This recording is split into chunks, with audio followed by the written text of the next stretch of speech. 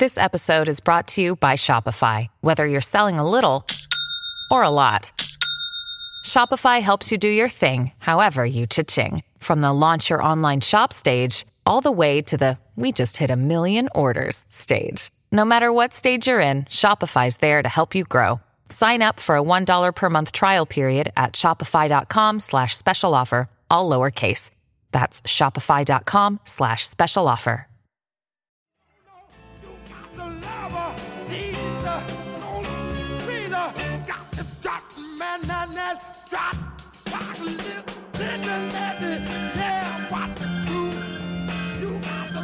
Yo, what up, everybody? Welcome back to the Victor Cruz Show. I am here in New York City.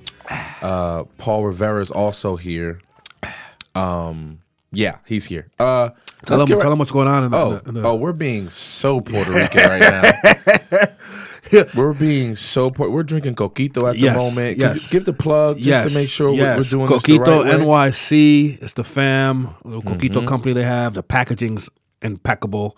This show. Shout out to Gabriella, Nick. Yes. This is phenomenal. This show this week is called the Victor Cruz Show. Victor Cruz. Victor, we are so Puerto Rican in the studio right now. Puerto Rican. And what Pete doesn't know, or I think I may have just told him, Gabriella's on her way here with more Coquito. I'm just like, yo. Explain, because we have listeners all over the place. Okay. There may be some that don't know what Coquito is. Coquito is a Spanish eggnog. It has rum, milk. Yes. Coconut, cinnamon, all of the above. Heaven in a glass is what I like to call it. Yeah, pretty much. Heaven in a glass. But it gets you, it tastes sweet and you think it's all good. And then after a glass and a half, you're like, the room's spinning a little bit. I think I need to sit down. You know what I'm saying? Mm-hmm. Definitely one of those drinks. Love it. It's that time of year. A lot of storylines, man. Yes. A lot of things to go through today. First one for me, obviously, as a basketball lover, fan, all of that. You got to go with Cleveland against the Philadelphia 76ers. Yes, the king against the phenom. The king against the phenom. Yeah. Real. Joel Embiid. I love that at the end when Bron, I think he hit a jump shot on Joel and kind of looked at him. He just smiled. He was like... He had no shot. Joel, newsflash, buddy. You had no shot. Even before the game started. Yeah, no, You had no shot, sir. I'll say this. A couple of storylines around that. It was interesting, not surprising, but interesting how ESPN and everyone gravitated to, is Ben the next LeBron? And they were making this real big thing out of it. And, I thought they both handled it with class. I thought LeBron said, hey, you know what? Like, he's the first Ben, and I am who I am. And, there may be some similarities, but, he's not the next anyone. And Ben kind of said the same thing. It was kind of like, everyone took a little snippet of what he said, but he was like, hey, look, I'm going to play ball. Like, I'm not going to back down against anyone. I'm going to play. And what I will say is, I went to the game. Right? I went to the game. Fancy. What I will How'd you get to the game, Pete? It doesn't matter. Tell the people how you got there. Did you drive? Like normal people? I caught a ride. I caught a ride. Wow. Did the ride have a propeller? Yeah. It had two, actually. Oh, wow. Two propellers. Moving right along. Maverick and I caught a ride. But shout out to Mav, too. Yes, Mav. He was in rare form this weekend. Good to see you, Mav. Yeah, it's good to have him in the city. Always. It was palpable, the energy in Philly. I'd been to games, the last 2 years actually, a couple times, and the energy, it almost felt like a playoff game. Like the energy was really, people are really excited. They were waiting. You could tell every basket, every move. Oh, you could see the crowd waiting on the edge of their seats for something to pop off. Yeah, and there's one thing, you've played in Philly. Philly fans don't give a shit about anything. Nothing. Yeah, nothing. So they're into the game from before the tip-off. It was just great energy in the building, like I said. I went to the game, and I thought the game ended how I thought it ended in the beginning, right? 100%. I thought, there'd be a lot of excitement. I thought LeBron being LeBron, I knew he was going to come out like the Rottweiler that he is and establish himself early. I think he had first 9 points for Cleveland. Yeah, like the first 13. Yeah, like he had 15 in the first quarter. Yeah, exactly. You know what I'm saying? Here's the thing, man. In his 15th season, it looks so easy, man. It's very easy for him. It looks because so when you easy. think about how he plays, he doesn't overexert himself in the first half of the game. Like, okay, fast breaks, things like that, but he's not. He's facilitating, finding people, taking his time. That's how he preserves his body and gets everybody involved at the same time throughout the course of the game. Our good friend, and we'll get back to the Philly game in 1 second. Our good friend Jim Ice, okay, he sent me a stat yesterday, actually. Shout out to Ice, just being an almanac on top of just being the illest. Yes, being a good dude. He sent me a stat yesterday. I'm trying to find it on my phone. And it had to do with LeBron's career stats versus his stats this season so far. Okay. And comparable? He's actually averaging more points, more assists, more rebounds, more blocks in his 15th year. Are you kidding his me? Career numbers. Then it's a career numbers? Yeah, he's averaging 15. No, he's averaging more points, more scoring, more points than he has since his 2009-2010 season. That's crazy. And when you think about it, you think about LeBron's prime years, everyone thinks of Miami. Mm-hmm. You know what I'm saying? Miami, that second year in Miami, he's top of his game, shooting at such a high efficiency rate. It's insane to see him, at the level he's playing at. So I say all that to say that, seeing him in Philly, seeing him playing against Ben Simmons, who I think we all agree is going to be special. Agreed. Seeing him. He's got all the tools. Yes. Seeing him unselfish, high basketball IQ. The one thing that was shocking to me, seeing Embiid play up close, because one time I went to Philly, he was hurt. Seeing him play up close, that kid is first of all, massive. He's a huge kid. Okay, he was making pros look really like high school children. I saw when he was dribbling the ball up court one time, and Swish was like guarding him in transition, and he kind of gave Swish a little nudge. No, he tries to hit you with it too. He tries to hit you with a little yes. And like Swish was like, oh, like he was. You could tell he was taken aback by the strength of this kid. Yes. No. Look. I've met the people. I spent some time with the people that run the organization. Great group of guys over there. They have something special brewing in Philly. And I think I've always said in sports, you either want to be really, really good, or really, really bad, or really, really young. You don't want to be in the middle. And I think they've been really, really bad for a couple of years. And now they're really, really young. But it's been because they were really, really young, right? And now, although they'll have growing pains like they did last night, you'll see it start to pay off. They have, maybe the most exciting. I think Advanced Stats had it. They play at the fastest pace in the NBA. You automatically go to Golden State. Yep. They play at the fastest pace in the NBA. They're exciting to watch. So they've quickly become one of my favorite teams. And their number one pick got injured. Yes, he's not even playing. He's not even playing. Yes. That's insane. So, speaking of matchups, speaking of, LeBron and Ben, and the other thing I thought it was funny, I actually posted something on my social media. Those guys are great friends. Those guys are like big brother, little brother. 100%. So everything the media is trying to make out of it, like, that's like mentor-mentee, and all fam, part of the Clutch fam. Speaking of matchups, and speaking of battles, and speaking of people going at each other, there was another matchup that took place in New York City this past week. I'm not sure if you were paying attention. My ears always to the streets, but musically, you got to be talking Cam Mace, fam. Mace was irate, to say the least. Mace dusted that mic off, and he went at Cam's neck. Mm-hmm. I thought it was fire. I don't know what you thought about it. I don't think we discussed it, right? I thought it was flames. Fire. And anytime anytime you come with a fire track, but you're also spitting facts. Look, whether we know them to be or not, exactly. But facts. You're spitting facts. It takes it to another level. Yep. And he was out there hurling some allegations that you kind of can't walk back from. Yeah, you know what I'm saying? It was a lot of things that he was saying or has said. Mm-hmm. That's like, oh, they're really not going to be friends after. Mm-hmm. Like this ain't no coming back from this.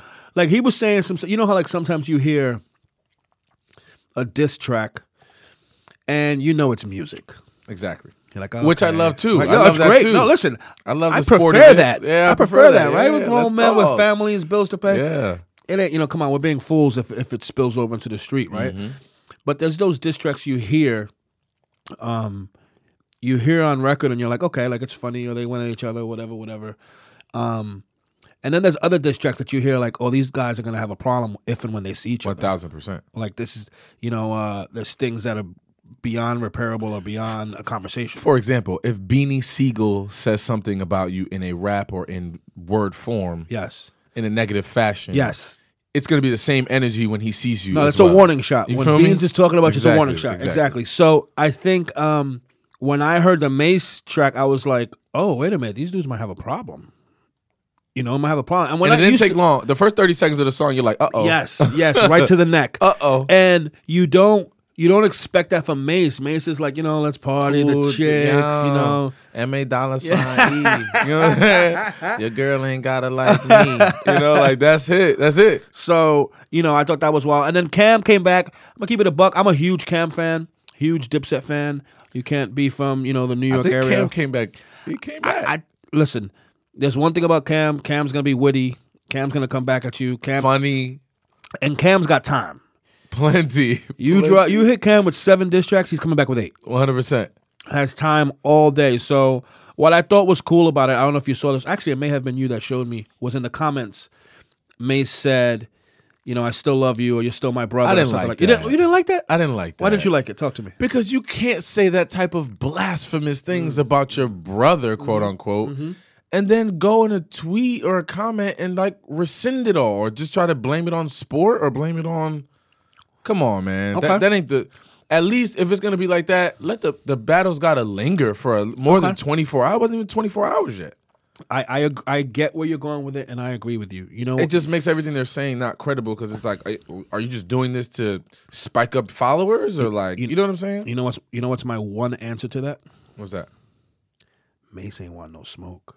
You think so? Mace ain't want that smoke. Get out of here. Nah, that's the only reason you go and you apologize from the door. Mace ain't want the smoke. But Mace just came out with 4 minutes of fury on this man. Yep, and then realized. And then you back out? And then realized you actually got to walk outside the studio. And realized you actually want to visit family in New York. Was it something Cam said that has you like, that he can't walk out the same? All I'm saying is there are times when you feel brave in the studio, and then you realize there's real life outside the studio. He might have had to change your heart. Listen, Mace, if you're tuned into the Victor Cruz show, when you battle somebody, let it flow. Know what you're getting yourself into. I don't know what the reason is for the comment or the tweet or the text or the whatever. Just if you're gonna battle, just stick it all the way through, my G. Speaking of taking something all the way through, pause. There was a religious experience that took place in Brooklyn this week. Absolutely. Preach on it. Listen, we've been fortunate enough to go to some of the most amazing concerts by some of the most amazing artists all time. I can't wait to dive into this topic right here. In some of the most amazing venues. I've seen Watch the Throne in Paris. Like facts. You've seen. I've seen Hope Fashion Carnegie Week. Yeah, Hall, like come on, like we've seen White Tux. That White Tux is when he came out in the Lex bubble. Yeah, so we've seen epic things that people will talk about for years to come. Jay-Z was recently in Brooklyn at Barclays for 2 shows, correct? 2 shows for his 444 tour. I'm going to keep it a buck right now. I've been one of those guys that's like, I've seen Jay perform 30 times. I don't know if I want to see him perform 31 times. But I feel a buck coming. But the show, there's something about Hove in Brooklyn, his backyard, sold out crowd, his hometown. It was an epic show. I can't front on it. It wasn't a perfect. Epic. It wasn't a perfect show. It was an epic show. Though. What were your thoughts on it, Vic? It was one of the best shows, rap shows, that Hove has performed, in my opinion, in a long time. Okay. For him to be in that intimate setting and right in the middle of the entire thing, where everyone could see him equally. Nobody in the back is like, is that Hove up there? Mm-hmm. You can see him balanced throughout the entire arena. Mm-hmm. He has hits, fam. You hear me? Hits. And I commend him for paying whatever extra money to put them speakers into that place, because you could feel the music in your soul, and that changes things at a concert. Well, there's a couple of things you just said which pretty much sum up the experience for me. Was you said an intimate experience. He did a show at Barclays. There's nothing intimate about Barclays, but that's how he made it feel. He made it feel intimate. Right? He made it feel like that, where at one moment I looked around the entire arena and there was people, grown-ass thug dudes with do-rags, Timbs, and jeans hanging off their ass, singing every word with their eyes closed, like it was just him and Hove in the arena. The other thing is, if you've been fortunate enough to see it or you see it on social media, the stage he has is a unique stage where it's very dope. There's no front or back to the stage or sides. Mm-hmm. It's kind of like a round stage, so you have a great vantage point of him.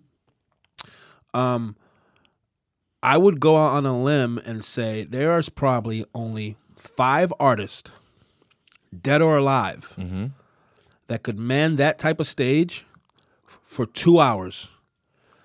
No backup dancers, no visible band, no guest appearances, just them. I think he may be the only one. I would agree. And I'm talking like Prince with a guitar, Adele with a mic, everyone, and like Michael Jackson like with a glove.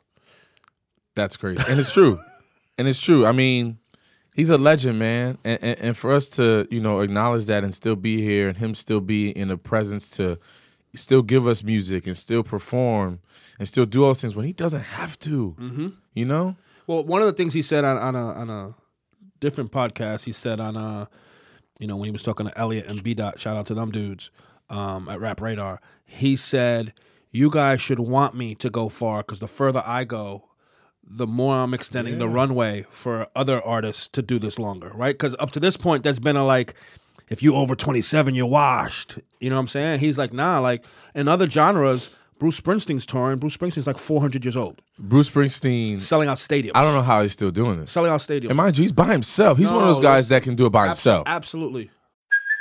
Hey, it's Kaylee Cuoco for Priceline. Ready to go to your happy place for a happy price? Well, why didn't you say so? Just download the Priceline app right now and save up to 60% on hotels. So whether it's Cousin Kevin's Kazoo Concert in Kansas City, go Kevin, or Becky's Bachelorette Bash in Bermuda, you never have to miss a trip ever again. So download the Priceline app today. Your savings are waiting. Go to your happy place for a happy price. Go to your happy price, Priceline. With Kizik hands-free shoes, motion sounds something like this. Kizik helps you experience the magic of motion. With over 200 patents and easy-on, easy-off technology, you'll never have to touch your shoes again.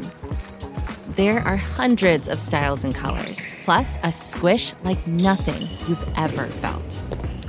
For a limited time, get a free pair of socks with your first order at kizik.com/socks. Give it up! It's your boy, Nate B. I like this. And I'm going to break it down for you. All right, people, we are back on the Victor Cruz Show with my man, Paul Rivera, and we got my guy, Nate Burleson, on the show. What's going on, Nate? Talk to the people, man. I'm cooling, man. I appreciate you having me, man. I've been waiting on this call. Yeah, man. You know what I'm saying? You boy, you get the call. I'm finally with y'all talking some football. There we go. Let's do it. Yo, so for the people that don't know, give everybody your journey, how you came into the league and, your career in the league, playing with guys like Randy Moss and guys like Calvin Johnson. Like, tell us how you got to this point. Yeah, I graduated in 99 from high school, and then I went to Nevada, Reno. I played 3 sports, so I guess you could say, I was somewhat overlooked, but I went up there and put up some crazy numbers. I left my junior year, got drafted by the Minnesota Vikings in 2003, played with Randy Moss, like you said, for a couple years, and then I went to Seattle, and I played 4 years with the Seattle Seahawks, where I'm originally from, which was heaven, and then I played my last 4 years in Detroit, where I played next to Calvin Johnson. So over the course of my career, I've had opportunities to be the number 1 wide receiver, then the number 2, number 3. I mean, even in situations, coming off the bench and just basically being the guy that gave the starters rest. So I've seen it all. I've seen the game from every single perspective. And after the game was done with me and I was done with it, I was able to move on. The NFL Network gave me an opportunity. I worked in L.A. for a couple of years, and then they gave me a chance to host the Good Morning Football show here in New York. So moved my family, uprooted, did that for a whole year.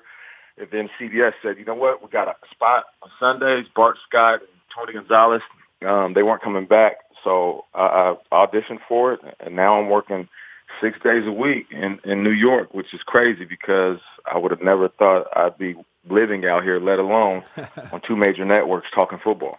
I love it. Nate, question for you, man. How soon did you know Randy was special?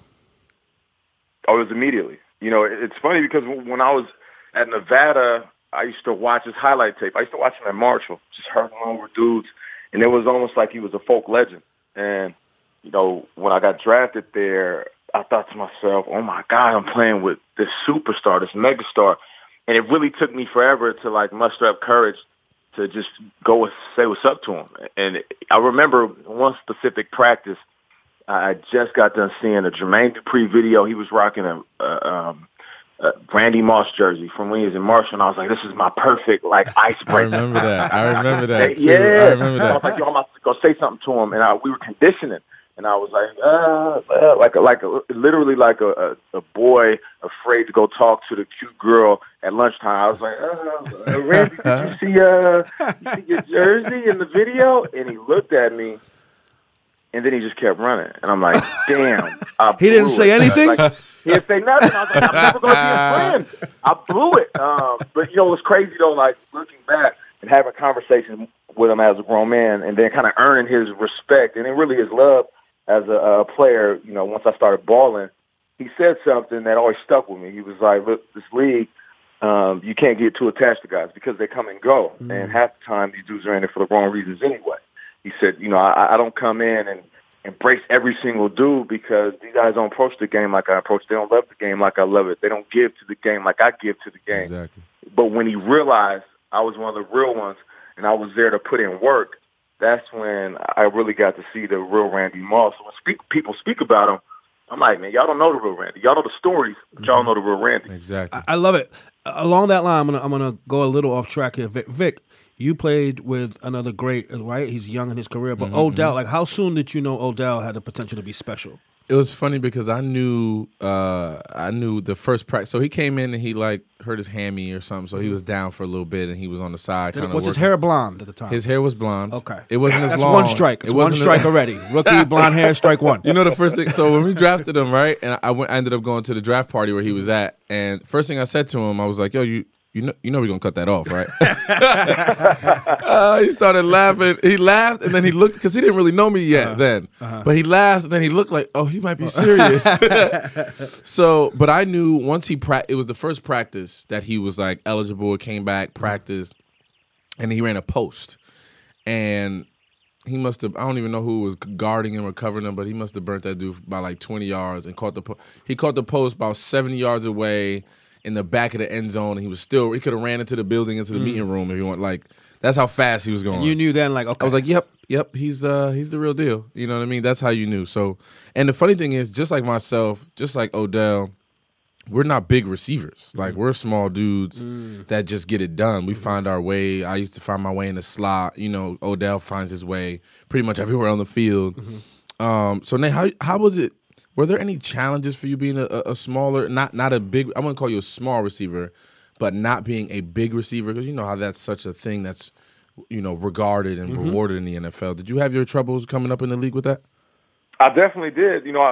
One thing I did pride myself on was being able to run routes and going and getting that ball. So when I left, I had the highest vertical that year at the combine with 42.5. So talk your shit, Nate. Talk your shit, Nate. Yeah, I got them giddy-ups, man. And here's the thing, like, you know how it is, Vic. Like the league goes in waves, and it's a copycat league. One moment everybody's looking for Calvin Johnson, Julio Jones, and then the next moment they're looking for Tyreek Hill. So understanding your skill set. And really being in the right place, it really doesn't matter, how tall you are, how big you are.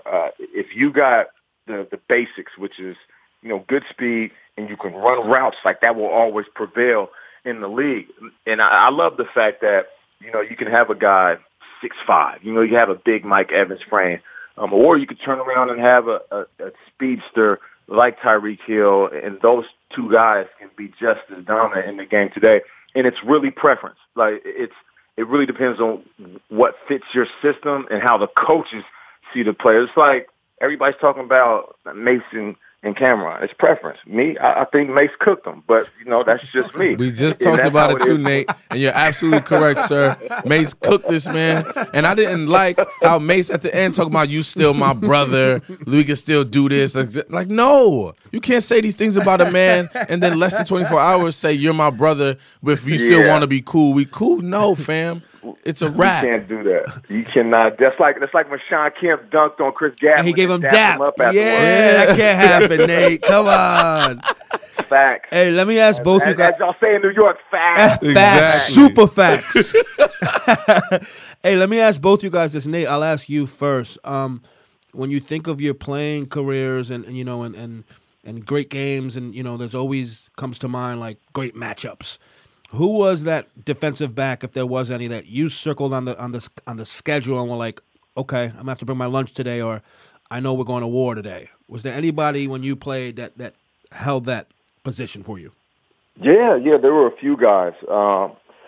This is my guy Marcus Trufant in Seattle. He was a beast, and people don't really know about him. They know more actually about his little brother Desmond Trufant, who's playing with the Atlanta Falcons right now. Mm-hmm. But he was always one of those guys that can get in and out of the breaks. He was always on top of every route I ran.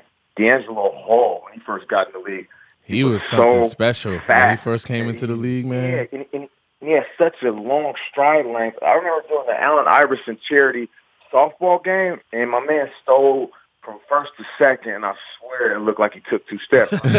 This dude is so fast. And then the guys that came before them two that were absolutely legendary, Charles Woodson and Champ Bailey. Of course. Me being a fan of the game, and we're talking about my height. You know, I'm 6'1", and I remember lining up, and Champ Bailey, he pops out on me, and I'm thinking to myself, why is he so damn big? This dude looked like did he grow? Like he was 6'2". Yeah, exactly. I was like, hey, it didn't look like that on the scout report. And then, of course, Charles Woodson, he just played every position. So you see him at linebacker, safety, corner, he's in the slot, he's blitzing. I mean, those are the toughest ones. And Vic knows, like, when you're a receiver that can block and you're in the slot, like, you're not just responsible for route running. Like, they put you in there to block them dogs. And as soon as, you know, that dude gets past you and he comes on that nickel blitz, everybody looking at you like, why'd you let him go? I'm like, man, you're a Hall of Famer. I didn't let him go. He ran me over. By the way, that nickel blitz, right there was it. Nate, that nickel blitz, you know, that might be the hardest blitz to pick up in the entire book of blocking. Man, you ain't lying. Because you can't cue it. It's right off your nose.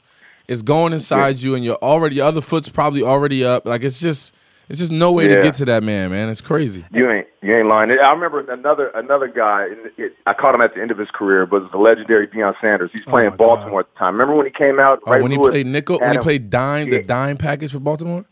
Yeah. So I remember being in the slot, and Deion comes out. Oh boy! And here I am. Like I only got giddy a few times in my career. It was like playing with Randy, seeing Michael Vick in person for the first time, and then seeing Deion Sanders.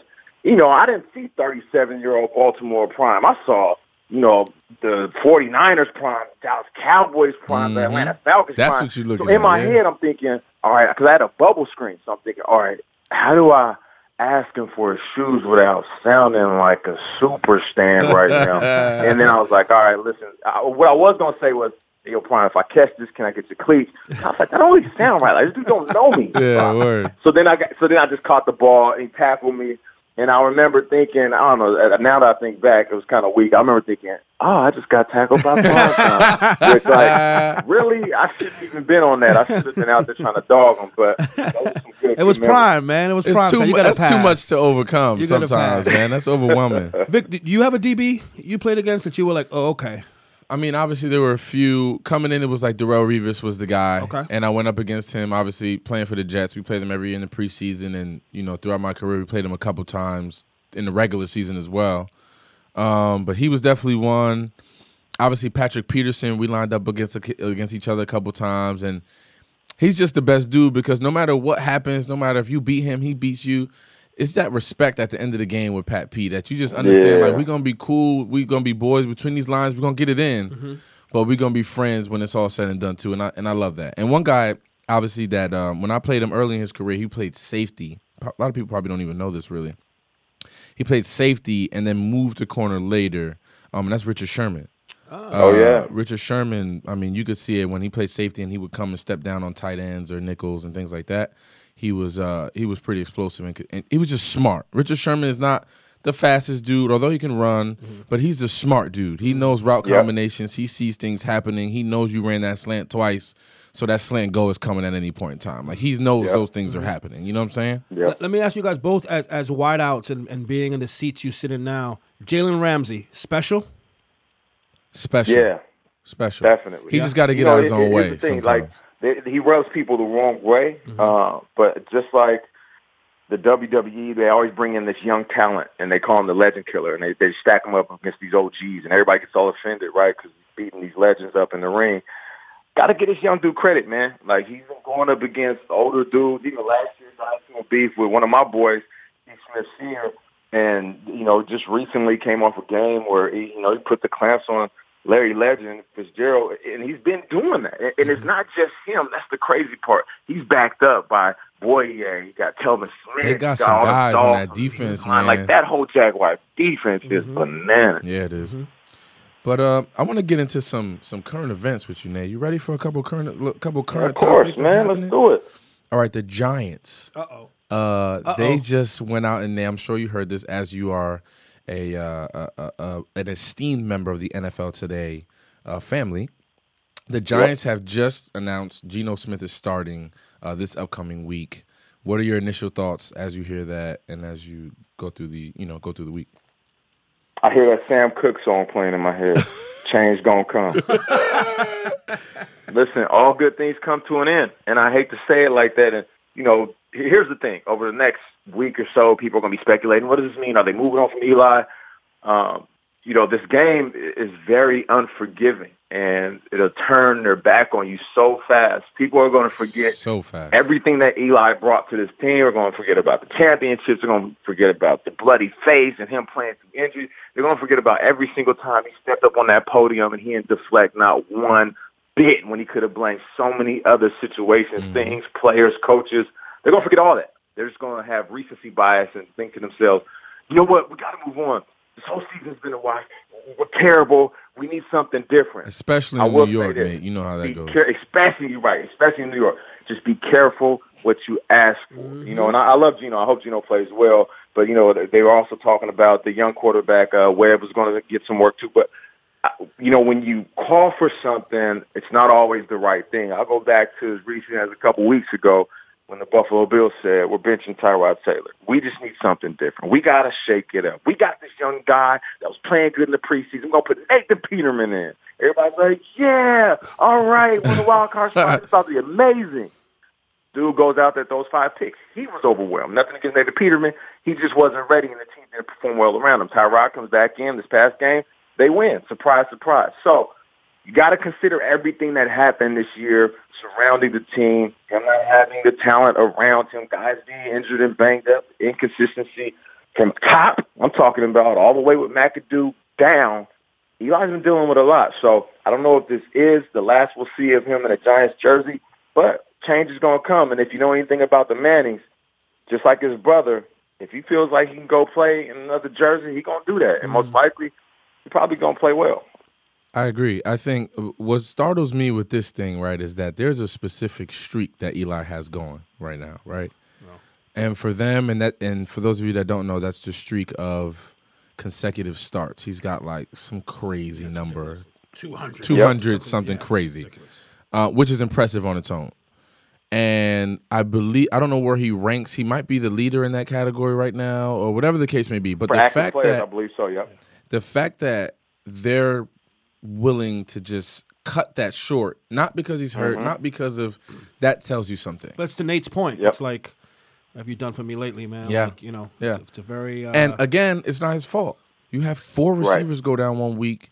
Sterling hasn't been the same. He's dealing with concussions and stuff like that afterwards, or whatever the case may be.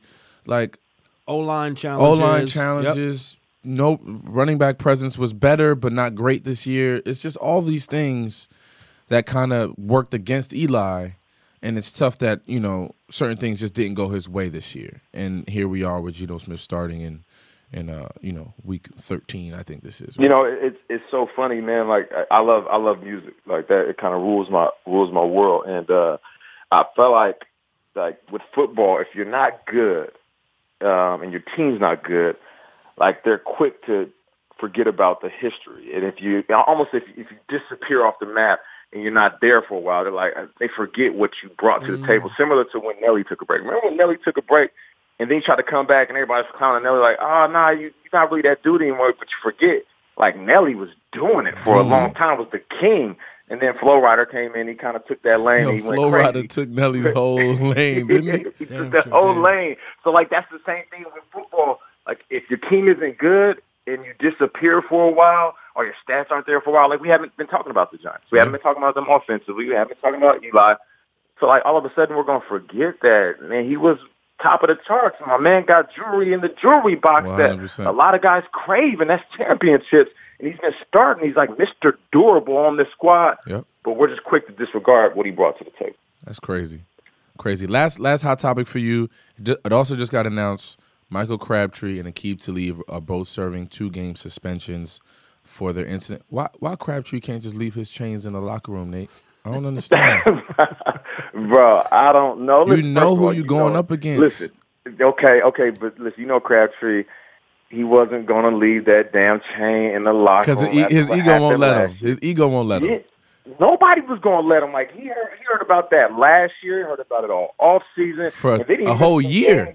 And he missed the game earlier this year. So everybody's like, oh, word, you hurt. Oh, you conveniently hurt up against the Broncos. So he had to hear about it. And here's the thing. I don't even believe Crabtree was trying to fight in that moment. He was really just trying to dog him. He was trying to pancake him and really just embarrass him. Yep. Vic, you know, like sometimes you get hot and you're like, okay, this young dude talking crazy or this old dude talking crazy. And as receivers, we got one or two options. We either going to cut your legs, which we know DBs hate, or we going to dump you. And if you dump a guy, that's even worse than cutting his leg because it's almost like I'm big boying you. You know, I can whisper in your ear, go get in the weight room. That's going to look bad on film. Facts. Now, that's what he was trying to do. But in that moment, I got to give Aqib-Talib credit. It was a slick move. He stuck that right hand in there. It's like, oh, you trying to dump me? He really did. Snatched this Nate, chain the off. best part is, Nate, it comes out later that Crabtree taped his chain down to his chest before the game. What? And he still took it.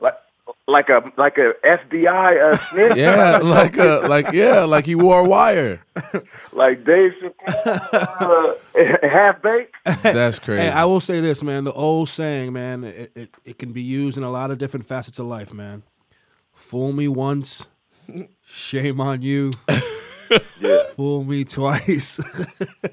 There's no way I'm getting my chain snatched twice, dog. No shot. There's no shot. Listen, and that doesn't mean I'm a tough guy. It may mean I'm not wearing my chain on the block. But here's the next thing time. also, P. Here's the thing also. You take my chain a second time, it's on site every time I see you. On site? It's on site. And they're both from Texas, Nate. They're both from the same surrounding area in Texas, bro. Wow. That's the crazy part. And the thing is, that fight was so vicious. I feel like it's still going to be on site unless they squash him. Somebody got to sit. I don't know if it's OG gotta Marshawn step in, Lynch. I don't know if it's somebody older. I don't know if it's somebody from Texas. Somebody got to sit them down, bro, because this is getting. They got to because that blow that Aqib tried to hit Crabtree with, like if that would have connected, that would have been messy. Like we ain't seen a connection like that in a minute. So since Andre Johnson, they right? could do that. But here's the thing: I try to say this on TV, and I wasn't trying to like go extra hood on him and urban, but you know I'm from Seattle, and like.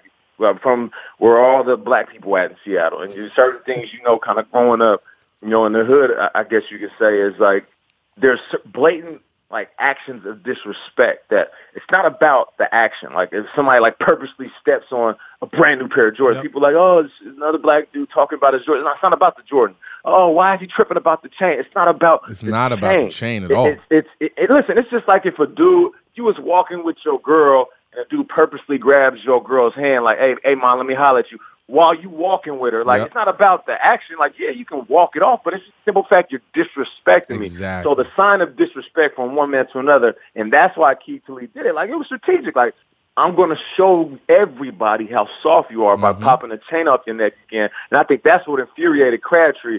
But, man, you know, I try not to laugh at it and have fun because, you know, the league doesn't want us to highlight and promote that stuff. But, you know, it happens, man. Guys get passionate. You just hope it doesn't spill over that way. Because, you know, like, it could have easily been one of those things where they got into a scuffle and they just whispered to each other, yo, I'll meet you at the bus. We can handle like grown men. We can handle it for real. Plenty of times. But here's the thing. Is that happens more times than not. It really does. We've seen guys wash up real quick with the bird bath and the wet wipes. Like, nah, I don't even need to take a full shower. I'm going to go put see hands him. on somebody. Yeah, I'm going to go see him.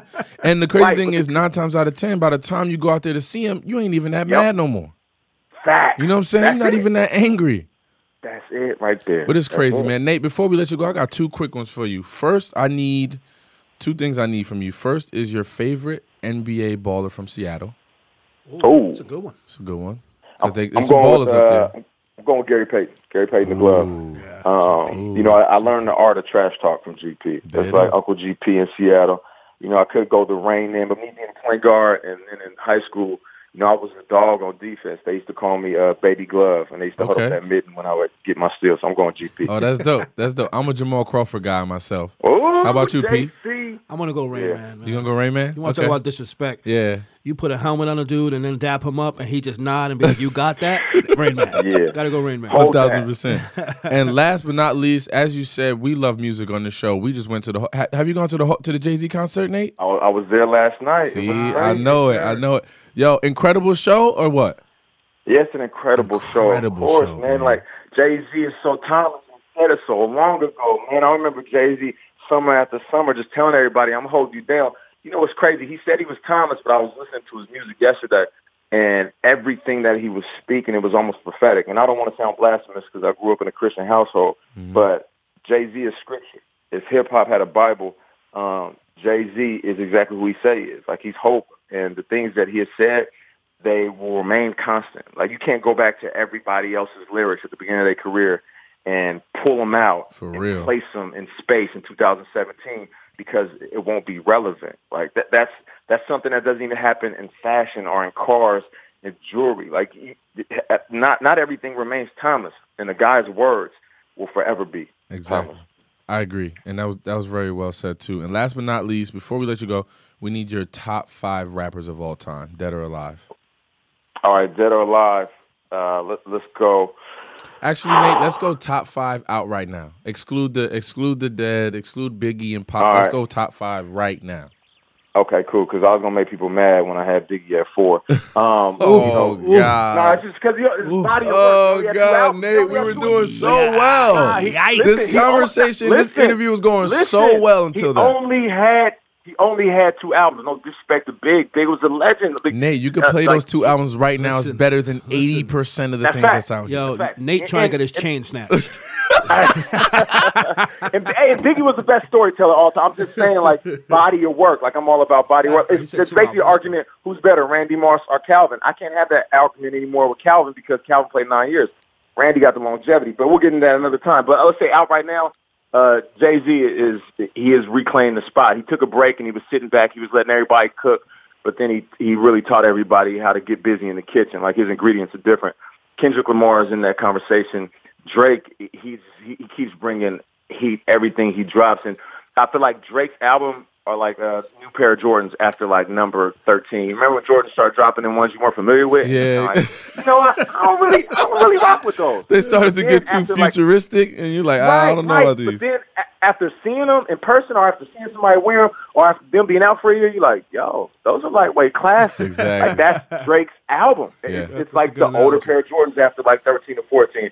And then J. Cole, of course. Okay. But, you know, I feel like there's a couple of kings that we're really not embracing, and it's fitting because they just dropped a joint album.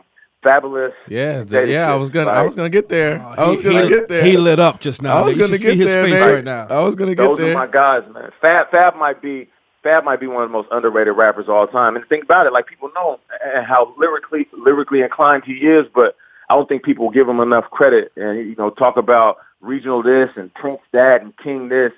Fab low key, he might be the king of rap, and because when he gets on the track, over. There aren't many people that have been as consistent as Fab too. You know what I'm saying? Right. Whether it be mixtape or whether it be soul tapes or whether it be Young OG projects, he's been consistent, man. Whether you like the fact that everything is a mixtape or whatever, it's still bars, and it's still very, very much relevant in the time and space that we're in right now. Yeah, and speaking of them soul tapes, I remember when Kendrick came out and was like, I'm the king of New York, and everybody was tripping, and I'm a West Coast kid. I'm like, yo, Kendrick, you bugging right now. And Fab on the soul tape mixtape hit him with the Get Back, and if you're not familiar with the Get Back, it might be the most low-key, like, hip-hop response to anything. 100%. It wasn't a beef, and it wasn't a battle, but he really went at Kendrick. The boy had the sounds of L.A. airplanes in the background. He had his sound. And, like, that right there is old-school hip-hop. Like, Fab was like, you said what? Okay, let me hop in the studio. And that's what we miss. Like, we want Crabtree and Crabtree-Talib in hip-hop. Cats is too nice. Exactly. Yo, Nate, man, we appreciate you being on the show. You gave us a lot of gems today. Hey, if he's in NY, we got to get him up to the studio. We got to get him up to the studio. Oh, yeah. And that's anytime. I was easy. going to do it today, but, I want to make sure I called in. But next time, let's plan it. I'll come up there, man. We kick back, relax. I saw, we chill. y'all had the food in there one day. Yeah. We chilling. Let's kick back, get some drinks, and really dive into All that. That's what we do, man. We come up here and just chill, relax, and just have a conversation. So you're a friend of the show, friend of the family. You definitely could come up here whenever you want, man. Already, bro. All right, Nate, congrats on NFL Today again and all your success. And we'll see you again very, very soon. Appreciate you, bro. All right, man. All right, peace. Nate. And the catch is made by Cruz, who breaks free. One man to beat. Victor Cruz down the sideline, tying an NFL record, 99 yards from Manning to Cruz. Yo, shout out to Nate Burleson for calling up, man. He's always been a top-notch, great dude, man. And it's funny because I knew he was from Seattle, so I had to ask him, that Seattle question about the NBA dudes. Great question. I don't know if you realize this, Vic. We just accomplished a first in the history of the Victor Cruz Show. Talk to me. What we do? First show we ever have 3 elite wide receivers on at once. It's funny, Pete, because I'm searching high and low for the third wide receiver. I'll just spell it out for you. It's And you, no particular order. I don't want to make anyone feel out of place. You, Nate, and me. And your third, are you insinuating that you're a premier at elite, wide receiver? Elite's the word I used. Elite, 3 elite wide receivers. We actually shared the same number. I think I've shared this with you before. I was number 80. I believe you were 10 years old in that photo. Listen, semantics. What I will say is we had very similar games, you and I. I can't do this. We'll talk about it off. Were you a tight end? What were you? Wide out. I was wide out. Did you play defense too? Or? No. I was too valuable on offense. I gotta go. And I didn't like the tackle. Guys, thank you for watching the Victor Cruz Show. We appreciate y'all, man. And we'll be back soon. Holla. Peace.